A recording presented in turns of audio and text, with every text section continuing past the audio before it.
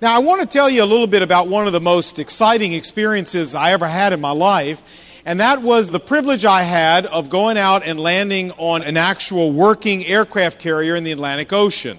I had this privilege not this past summer, but the summer before, and I want to show you a slide. That's me with my mustache in the days when I looked like Tom Cruise, and needs a little focus, and there you see me on board the carrier. There you go. We went out there, we landed on the carrier, we spent the night on the carrier, we were able to observe carrier operations. They were actually launching and recovering planes all day and all night. Was up with the air boss. I mean, it was just a fabulous experience. When we got ready to leave the next day, they put us in the catapult and shot us off the front. That's an indescribable feeling, to go from 0 to 140 miles an hour in a little over 1 second. The only way I know how to describe it to you is that it kind of feels like all your internal organs are coming out your nose and your mouth. It's about the only way I know how to describe it to you. But anyway, one of the most interesting things that happened on board happened at this site. If you go to the next slide, this is called the bubble. And the bubble sits right between the two front catapults on the front of the aircraft carrier. And this is where the actual launch occurs. They set the catapult for the weight of the airplane being launched. And this is where they push the button and the launch happens. And to give you a sense of where it is, let's use the other slide. Here's the bubble. You can see this plane's actually being launched right off the front of the carrier as this happens. And this is where we are. Well, my son and I, Jamie, were in this bubble. They were not launching anymore now. You couldn't go in there when they were launching. But we were in there, and at the time they were recovering planes from the stern of the carrier. The planes were landing. We were in the bubble just looking around, and we were right at deck level watching, looking towards the back of the carrier as the planes were coming in. So we're in there and we're watching, and it's kind of just a real nonchalant thing. You know, one plane lands, another plane lands, they taxi around. And so as we're standing there watching, here comes this F-14 coming in for a landing. The hook's down. I mean, it's already on approach. Everything's going perfect. We found out later, of course, the pilot was in the front seat of this F-14, and the commanding admiral of the task force was in the rear seat. He was just up for kind of a little fly around. And so they're coming in for a landing, and as we're standing there just kind of watching, all of a sudden, coming from our right, moving to our left as we look back, were these three crew members, deck crew members, pushing this big cart full of gas canisters across the runway where the plane was coming in. Now, of course, you've got these big earmuffs on, so you can't hear squat when you're on that carrier deck. So they couldn't hear this plane. You can't hear anything with those muffs on. And they're crossing where the plane's coming in. And we're watching this. And it was almost like surreal. It was almost like slow motion. I'm watching the plane's coming in. The guys are coming with this cart right across where this plane's coming in. You know, and I'm not a naval aviator, but I was smart enough to figure out that what was about to happen was not good. And I'm watching this, and I'm trying to figure out, doesn't anybody on this carrier see what I see? I mean, I was paralyzed. I didn't know what to do. And finally, somebody did see it, thankfully. And we heard over the radio somebody yelling, "Wave off! Foul deck! Wave off!" And I kid you not, when this plane finally turned and went straight up, the wheels were barely 4 feet, maybe 5 at the most, off the deck. The guys who were pushing the cart finally realized where this plane was, which was almost on top of them at this point. They fell down on the deck flat on their faces. They missed having a collision by 5 feet. Now, this would have been a horrible collision. Not only would the 3 guys on the deck have been killed instantly, the plane certainly would have been destroyed. The pilot would have died. The admiral would have died. And these canisters, along with debris, would have gone all over the deck. Meanwhile, the deck was full with other aircraft that they were gassing up, getting ready to launch. I mean, it would have been a front-page disaster. It's just hard to imagine the disaster that would have happened. When it was over, I was shaking on the inside. You know how when you almost have a car accident and after it's over, you're just shaking? That's what I was. And I couldn't resist later in the visit, when we were with the captain, couldn't resist it. I had to ask him, I said, what happened to those 3 guys that crossed the deck? I just got to know.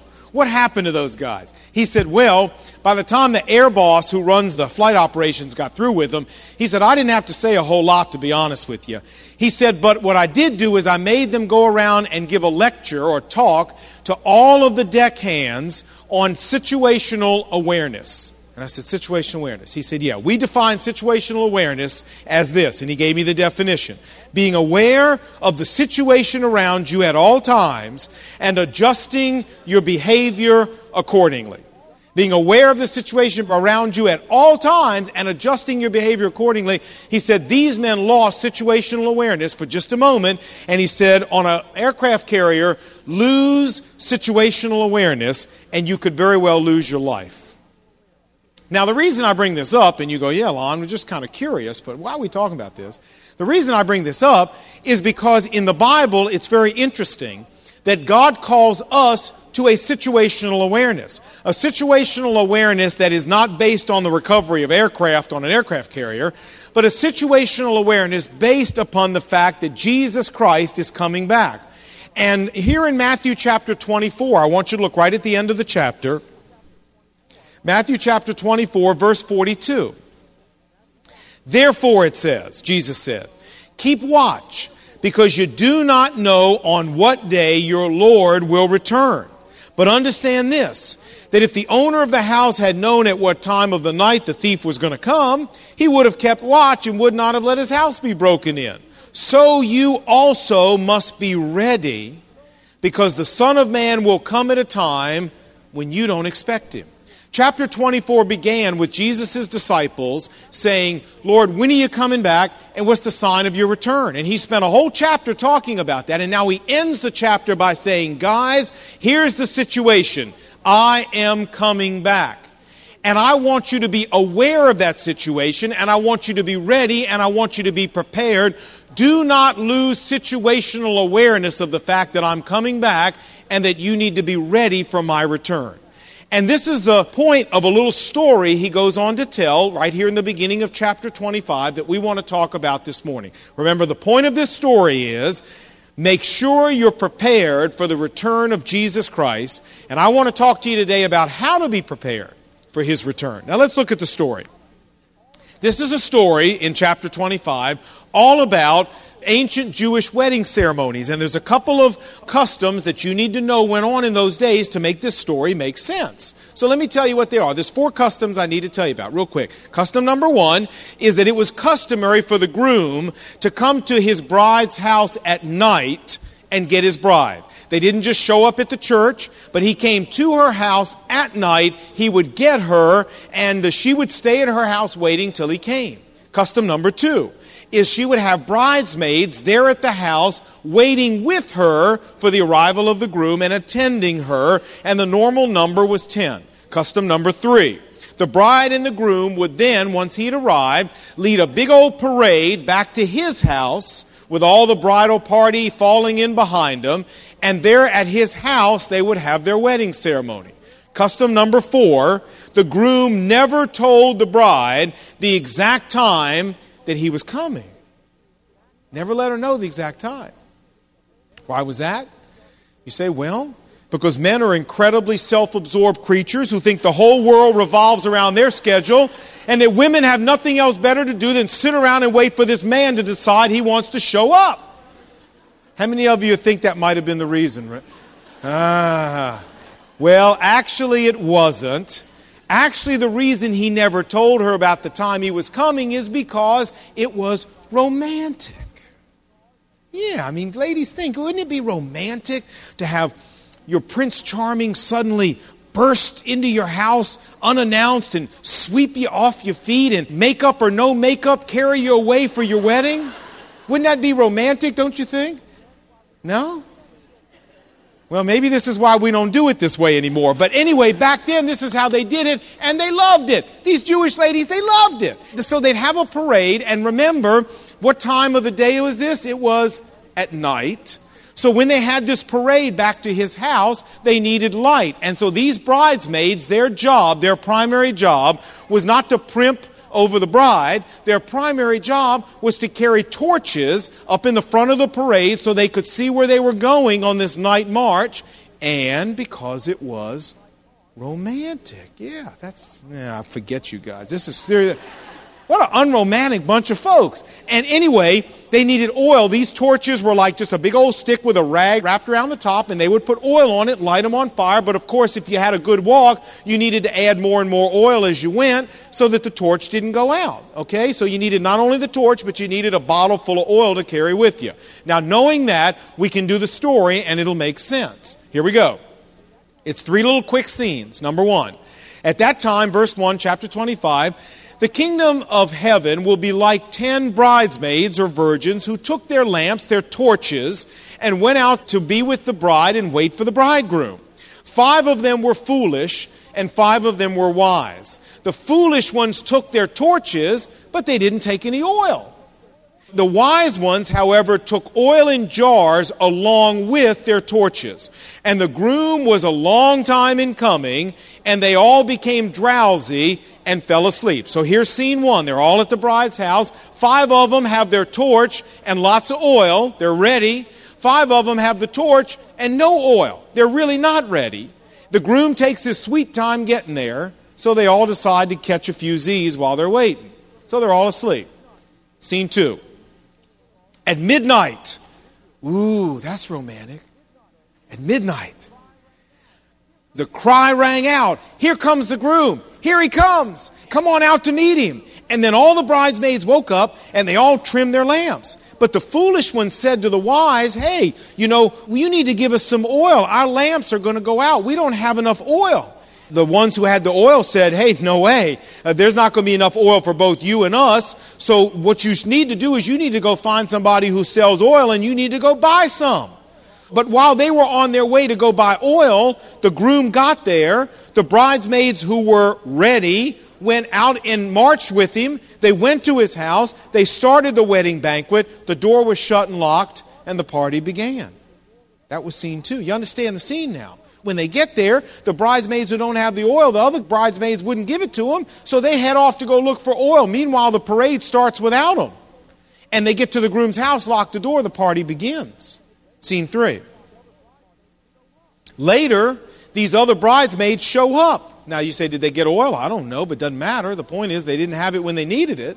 Later, they show up at the guy's house, the groom's house, and they go, Sir, open the door. We want to come in and be part of the party."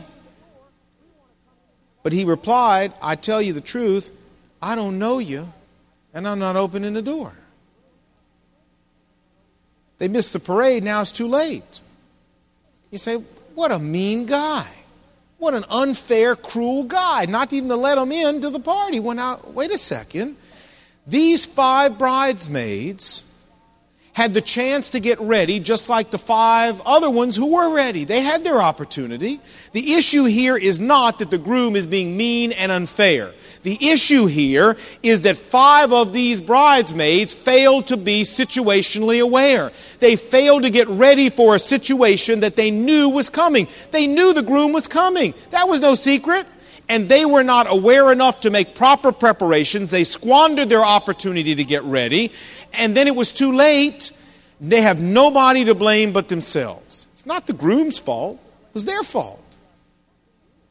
Now let's see if we can figure out who's who in the story, okay? Who's the groom? Who do you think? Well, Jesus Christ, right? The act of the groom coming for his bride, what does that represent? Well, it represents Jesus Christ coming back like he said he was going to come back, right? The 5 wise bridesmaids, who are they? Well, they are people who are ready and prepared so that whenever he shows up, they're ready. And the 5 foolish bridesmaids, who are they? Well, they're people who don't make enough preparation, who aren't situationally aware, and when he shows up, they're not ready. Okay, everybody got the story? And Jesus makes the point. Here's the point of the story. Look at verse 13. Therefore, Jesus said, here's the point. Keep watch. Be ready. Stay alert. Be situationally aware, because you don't know the day or the hour that your Lord's coming. You know he's coming, but you don't know when, so make sure you're ready. Now, that's the end of our story, but it leads us to ask a question we haven't asked in 2 months, and I wonder if you still remember it. What's the question we need to ask? So what? That's right. Lon, great story. I had a lady out there in the foyer who wanted to debate with me that it wasn't right that the 5 bridesmaids didn't share their oil, and how could they be so selfish? Well, that's not the point. That's not the point. So you say, well, what is the point? What difference does it make to me today? All right, well, let's see if we can figure that out. You ever been in a situation where you knew someday there was going to be a day of reckoning, but, you didn't get ready for it, and when it came, you weren't prepared? You ever been in one of those? I seem to be in those all the time. I was a student at the University of North Carolina in Chapel Hill. I was a chemistry major, And when you're a chemistry major down there, when you get to finish your junior year, if you're doing pretty good, they give you the opportunity, if you want to take honors chemistry. Now, the way honors chemistry works is, it's not really a class. You go in and you work hand in hand with one of the professors and his graduate students in the chemistry department, even though you're an undergraduate, on some research project or whatever, and you get a grade. Now, everybody gets an A in honors chemistry. You understand what I'm saying? All you got to do is show up, put your lab coat on, and tootle around, and you get an A. And it's kind of like a little deal that they do for their best chemistry students. Well, I was a pretty good student, although my career was going downhill towards the end of my college. But I was good at the beginning, and I got into honors chemistry. And so I showed up the first day, and I put my white lab coat on, and I met everybody, and they told me what project we were going to be working on. I won't bore you with the project. And I said, great. And the whole rest of the semester, I only showed up one more time. You say, why? Well, because as a college senior, I had a lot more important things to do than go to honors chemistry and be stuck down in the bottom of this stupid dark chemistry building all day long. Say, well, what are some of the other important things you have to do? It's better if I don't tell you. Trust me. It's better if you don't know. But anyway, I thought they were a whole lot more important than going down there and walking around the chemistry building with all the geeks that hung out in the chemistry building. So I didn't go. Well, the end of the semester showed up, and I went to see Professor Riley, because I needed a grade, you understand. And I figured, well, I'm a pretty good negotiator. I think I can work him for a C, you know. So I showed up and I said, Professor Riley, hi, I'm here to see you. You know, I need a grade for honors chemistry. What were you planning for me? He said, how does F sound? I said, well, sir, it doesn't sound real good. F? He said, yeah. I said, you mean like FF, like fail? He said, yes, son, listen. A, B, C, D, E, what's next? That's your grade, F. I said, but Professor Riley, if you give me an F, I won't graduate. I'm a senior. I won't graduate. How about a D? He said, F. I said, D minus? You know, come on, give me a break. I showed up once. That ought to be good enough for a D minus. F. I think I own the distinction as the only student in the history of the University of North Carolina to flunk honors chemistry. That guy gave me an F. In honors chemistry, he gave me an F. Now, was that fair? I didn't think it was. I complained all over campus. But was it fair? Yeah. Was I situationally aware? Not real good, was I? I mean, I knew sooner or later the semester was going to end, and I certainly didn't get ready for it. And the point here is that Jesus Christ is telling us, you know He's coming back. He said He's coming back. It's going to happen one day. Don't let yourself get caught unprepared. Now, I want to take the rest of the time I have with you to talk about 3 ways that you and I can make sure that we're ready for the return of Jesus Christ. How can we make sure we're ready? I've got 3 ways to share with you. And you know Paul Simon sings the song, "There's 50 ways to leave your lover and any one of them will work." Well, you need all 3 of these to really be ready. So just say, to have one of these is not enough. You really need all 3. So, okay, here we go. Number 1. If you really want to be ready for the return of Jesus Christ, number 1, and probably most important of all, you and I need a personal relationship with Jesus Christ. Would you look here in verse 12, what the groom said? The groom said, I tell you the truth, I don't know you. He didn't say you didn't have any oil, or you didn't have a torch, or you didn't have the right dress on. He said, I don't know you. We don't have a personal relationship, and no, you can't come in. It's very reminiscent of what Jesus said in the end of the Sermon on the Mount. He said, in that day at the end of the age, many people are going to say to me, Lord, we did this for you. Lord, we did that for you. Lord, we did this great other thing for you. And Jesus said at that time, I'm going to say to them, you know what? I never knew you. We never had any personal relationship. Depart from me. See, these 5 foolish bridesmaids, it's interesting. They had all the outer equipment they needed to go in the parade. They had the right dress, the right shoes, the right torch, They had all the outward equipment they need, just like there are people all over the world today putting together all the outward equipment they think they need to go on this march that God's going to take them on to heaven. You know, and people in the world are doing it. They're putting together their baptismal certificate, their church membership certificate, their church attendance pins, their canceled checks to the offering plate. You know, they're putting together the sacraments that they've been involved in and their mother's Bibles on the shelf, and they're getting all this outer equipment ready to go. But you see, friends, to march in the parade, you got to have oil. It doesn't matter whether you got the equipment, you got to have oil. And the oil you and I have to have is a personal relationship with Jesus Christ. And the way you get that, we get that when we renounce our own righteousness, when we embrace the death of Jesus Christ on the cross as our only payment for sin, when we invite Jesus Christ to come into our life personally, and when we entrust our whole being to Him as our Lord and our Savior. When we make that transaction, we end up with a personal relationship with Jesus Christ. And this is the key issue as to whether or not a person's ready for Christ to show up. The tragic thing is there are people sitting in churches all over America today who are just today trying one more time to put together all the outward equipment they need to go on the march, and nobody's ever told them they need oil.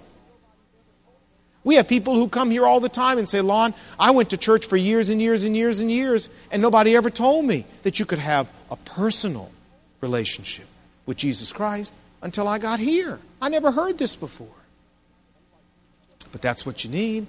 That's why Jesus said in John 17, now this is life eternal. You want it? Listen, this is life eternal, that people may know, there's our word, may know you, the only true God, and that they might know me, the one you've sent.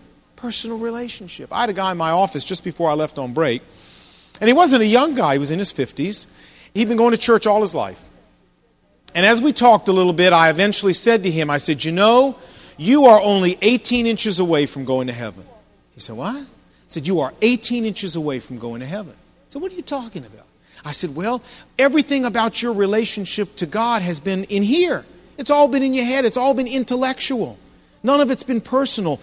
But what we need to do is we need to move it from here, and we need to move it into the heart so that it becomes intimate and real and personal, and the distance in between is about 18 inches, and that's how far you are away from going to heaven.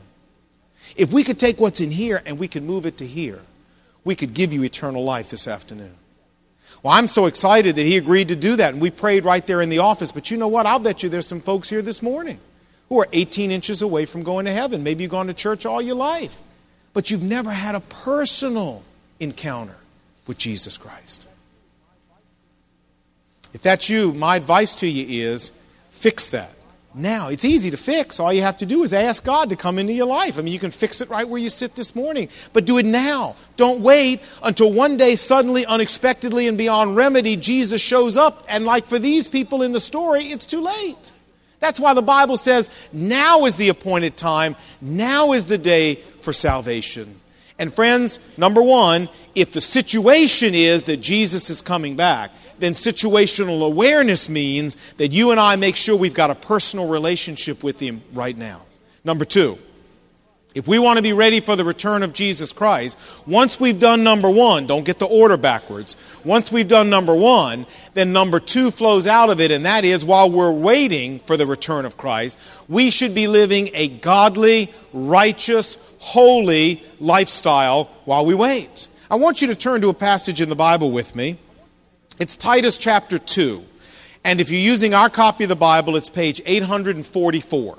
Titus chapter 2, page 844. And I want you to see what it says. And we're going to begin at verse 12. Verse 11 says, the grace of God that brings salvation has appeared. And of course, this means Jesus Himself. He's the embodiment of the grace of God. Now look what verse 12 says. Titus 2, verse 12. And it teaches us to say no to ungodliness and worldly passions, and to live self-controlled, upright, and godly lives in this present age. Look at verse 13. While we wait for that blessed hope, the glorious appearing of our great God and Savior, Jesus Christ. Now what this is saying is, while we're waiting for Christ to appear, we know He's coming. How should we be living so that we're ready?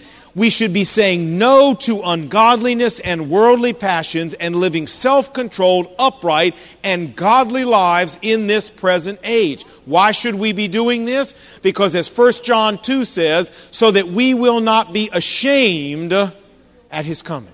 So we won't be ashamed when we have to face Him. Now, I know nobody can live perfectly, and I know nobody can live an absolutely perfectly holy, righteous life. But what this is saying to us is if we really want to be ready for Jesus Christ's return, we will dedicate ourselves to this goal, and with the help of the Spirit of God, we will do the very best we can possibly do every day. We'll be serious about this.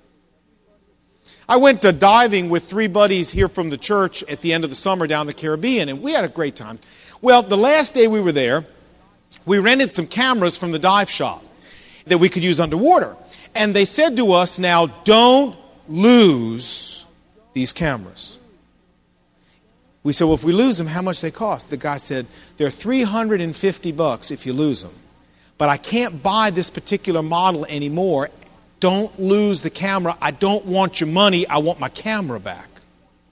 Okay, boss, not to worry. We took 2 of them and we went diving. And we were having a great time. We're diving along and I'm taking some pictures and we're having fun. And suddenly one of my buddies came over and touches me and points to his arm, and guess what isn't there anymore? What do you think? The camera. Boy, y'all are smart people. It's gone.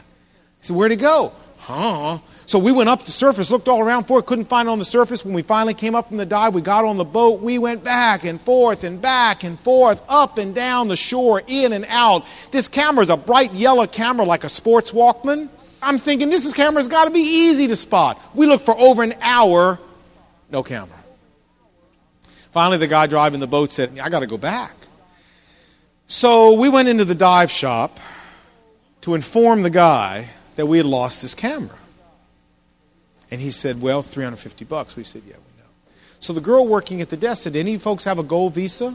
I said, yeah, I do. She said, well, look, here's what you do. Give me your gold Visa. I'll ring the $350 up on your gold Visa. I'll give you a receipt. You write your bank and tell your bank that you bought the camera from me and that you lost it, and the Visa people at your bank will reimburse you the $350 for the cost of your camera, and you're out nothing. She said, nobody will know. We'll go along with it if they call us. Piece of cake, give me your Visa. What do you think? I had a guy after the second service out there who said, by the way, I work for Visa. Good thing you didn't do that, huh? No, I got my buddies aside and we all had a little powwow, and I said, look, guys, I was the only one with a gold Visa. I said, look, guys, I can't do this. I mean, I would love to help you out. I wasn't the one who lost the camera. My buddy was. I said, I'd love to help you out. Honest, I would. But, I just don't want to add this to the list of things I'm going to have to explain to Jesus when I face Him. You understand? My list is already way too long, and I don't want to add anything that I know I'm adding. So I just can't do this. He said, that's all right. I wouldn't wanted you to anyway. So we went back over to the lady and we said, no, we can't do this. We just ring it up, we'll pay for it, but we're not going to do this. And she said, nobody will ever know. What is wrong with you guys? Well, is that really true? Nobody will ever know? Listen to what Jesus said. He said, there is nothing concealed that will not be disclosed, or anything hidden that will not be made known. What you've said in the dark will be heard in the daylight, and what you've whispered in the inner rooms will be proclaimed from the rooftop. No, somebody would know. And when Jesus Christ came back, I'd have had to face Him with it. And situational awareness means living in light of that and saying $350 doesn't even compare to what it's going to be when I have to stand in front of Christ and have what I did proclaimed from the rooftop. I think I'll pay the money instead, huh? And friends, if we're situationally aware of the fact that Jesus Christ is coming back, it means we're going to live an obedient, godly lifestyle to the best of our ability so that we won't be ashamed when we have to face Him. Man, I was ashamed to walk in that dive shop having lost that guy's camera. I was ashamed to face that guy. I did not want to go. I said, y'all drop me off and I'll fix dinner and y'all go talk to it. I don't want to face this guy. And that was just losing a camera. Can you imagine what it would be like to face the living God of the universe with no secrets? This is a terrifying thought, that one day everything we do is going to be open record. Has that thought grabbed you yet? That is a terrifying thought. Well, one of the best ways to be ready for that moment is to put as few things on the list that are secret and wrong as you possibly can. Third and finally, if Jesus Christ is really coming back again, and I don't know when, then how to be ready, third and finally, is have a do-it-now attitude when it comes to serving God. A do-it-now attitude when it comes to serving God. Did it occur to you, remember the story about the 5 wise bridesmaids? They gave the foolish bridesmaids some good advice, didn't they? They said, go buy some oil. Was that good advice? Yeah, it was great advice. The only problem is they gave it to them too late. By the time they gave it to them, the groom was there and it was too late. If they really wanted to be a help to those bridesmaids, they would have told them hours earlier so they could have had a chance to get ready. And the spiritual lesson that I see in that is that whatever we're going to do for God, we need to do it now. If we're going to tell somebody about their need for Jesus Christ and speak to someone we love about their need for Christ, we better do it now, because we don't know when Jesus is coming back and it might be too late. If we're going to pray for somebody, we better do it now. If we're going to get up and have personal quiet time with the Lord, we better do it now. If we're going to have a devotional time with our family, we better do it now. If we're going to tell our friends at school about Jesus and their need for Christ, we better do it now. If we're going to teach Sunday school or work with teenagers, if we're going to lead a small group or go to a Bible study at work, or if we're going to give more to the Lord, whatever we're going to do, hey friends, we better do it now, because you never know when Jesus is going to show up and it'll be too late, huh? That's why the Bible says, Ephesians 5, to make the most out of every opportunity that God gives you, because you never know when the opportunity is no longer around. And when you look through the Bible, what you find is that the great men and women of God all had this do-it-now attitude when it came to serving God. God appeared to Abraham and said, Abraham, I want you to leave your country. And when did Abraham do it? Right then. He appeared to Moses and he said, now Moses, I want you to go back and face Yul Brynner. And when did Moses do it? Right then. When he appeared to David, he said, David, I want you to go out there and fight Goliath. And when did David go? Right then. Jesus said to Andrew and Peter, follow me. And the Bible says immediately they left their nets and followed him. They had a do-it-now attitude. I'll never forget a story that Chuck Swindoll told that I heard him tell. About being in an airport in Los Angeles. He had gone to the airport and he was waiting for someone to come in on the plane. And he noticed that over in the corner, sitting about one of the gates, was this elderly man who was just sobbing, absolutely sobbing, head down. And he said, I tried to ignore the guy. He's all by himself. But he said after a while, nobody came to be with him and he's just there by himself, just broken up. And he said, I just felt like I needed to go over and sit down next to him. And Chuck said he went over and put his arm around him and he said, I don't know what the problem is, but can I be of any help? I'm a pastor. Can I pray with you? What's wrong? And he said when the guy finally pulled himself together, he told him this story. He said, for years and years and years, my wife had been asking me, take me to Hawaii. I really want to go to Hawaii. Would you take me to Hawaii? He said, and I'd always been saying to her, honey, someday I'm going to do it. Someday we're going to go. Someday we're going to make it there. He said, but I was always too busy with other stuff. He said, then not too long ago, my wife got cancer. And it was a very aggressive cancer, and she died within a couple months. But he said, on her deathbed in the hospital, she took my hand and she said to me, I'm never going to get to go to Hawaii. She said, but I want you to make me a promise that after I'm dead, you are going to go to Hawaii. He said, I want that promise. And he said, I made her that promise. He said, so she died, and here I am waiting to get on this airplane to go to Hawaii today. He said, and I keep sitting over here saying to myself, what was wrong with me? Why didn't I do it with my wife when I had the time? Because now I'm doing it, but it's too late. And when I heard that story, it occurred to me, hey, when Jesus returns and you're flying through the air to meet him, it's going to be too late to tell your loved ones about Christ then. When Jesus comes back and you're flying through the air to meet him, it's going to be too late for you to stand up for Christ in the workplace then.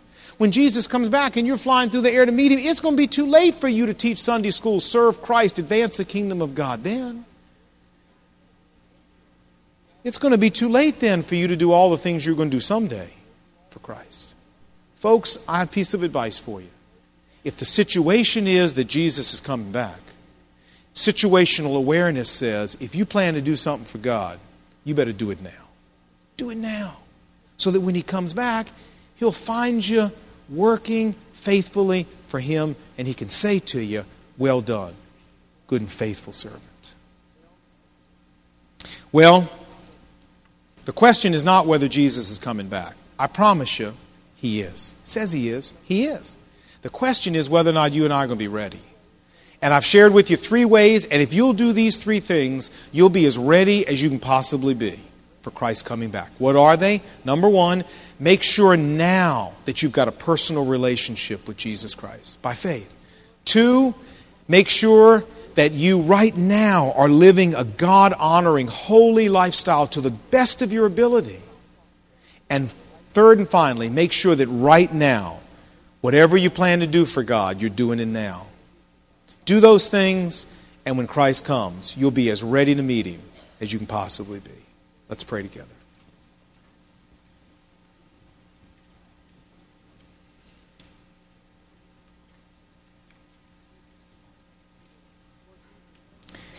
Lord Jesus, thank You for reminding us in the Bible of what it means to be ready for Your coming. Thank You that we know You're coming. And I pray You would give each one of us a situational awareness that's very acute. I pray that everyone here this morning will have made that personal decision to make You their personal Savior. That there'll be a personal relationship between you and them. That nobody will miss heaven by 18 inches. And then I pray, Lord, that once that relationship is established, each one of us here will devote ourselves to righteous living, obedient living, and to a do-it-now attitude when it comes to serving the living God. Lord Jesus, I pray You would find us to be ready when You come. Take the Word of God that we've listened to this morning and change the way we think and the way we live our lives every day because of our encounter with You and Your Word this morning. And we pray these things in Jesus' name. Amen.